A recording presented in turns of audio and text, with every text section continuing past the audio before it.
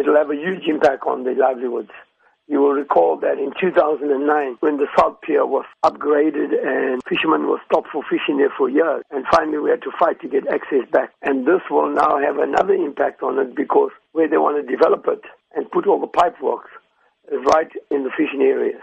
We know that the fisherfolk will be affected by this proposed desalination plant, but which other parties would also be disadvantaged here? Well, it'll affect the Bluff people. The noise from the motors, the big motors that they will bring, will affect the residents on the Bluff, as well as the residents across the Point development. Those rich condos, those people will be affected. But more importantly is that this brine will have an effect on the seashore.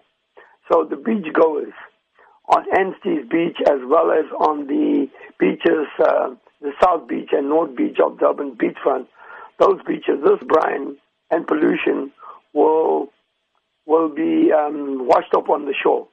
But the most important thing is that this will use a lot of energy, and it means that we'll have to build more power stations to supply energy needs to these desalination plants that are being proposed to be built with the investment by Hitachi, the Japanese corporation, as well as the city, the eThekwini municipality. Desalination has proven an effective way to create fresh sources of drinking water. You say that this will affect the people, but is this something the community are taking into account, the positive effects of a plant? Well, the positive effect, it only provides 8%. You can bring in 100% of seawater, and out of the 100%, it'll only provide 8% of drinking water. So therein lies the problem.